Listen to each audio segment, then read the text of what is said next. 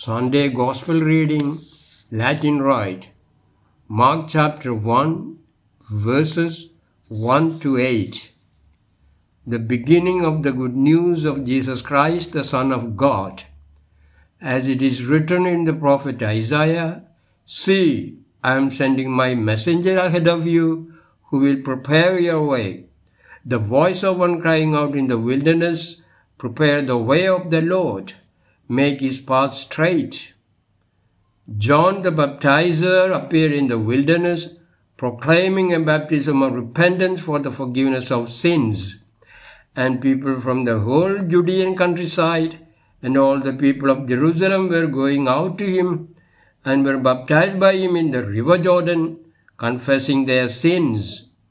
Now John was clothed with camel's hair, with a leather belt around his waist, and he ate locusts and wild honey. He proclaimed, "The one who is more powerful than I is coming after me. I am not worthy to stoop down and untie the thong of his sandals. I have baptized you with water, but he will baptize you with the Holy Spirit."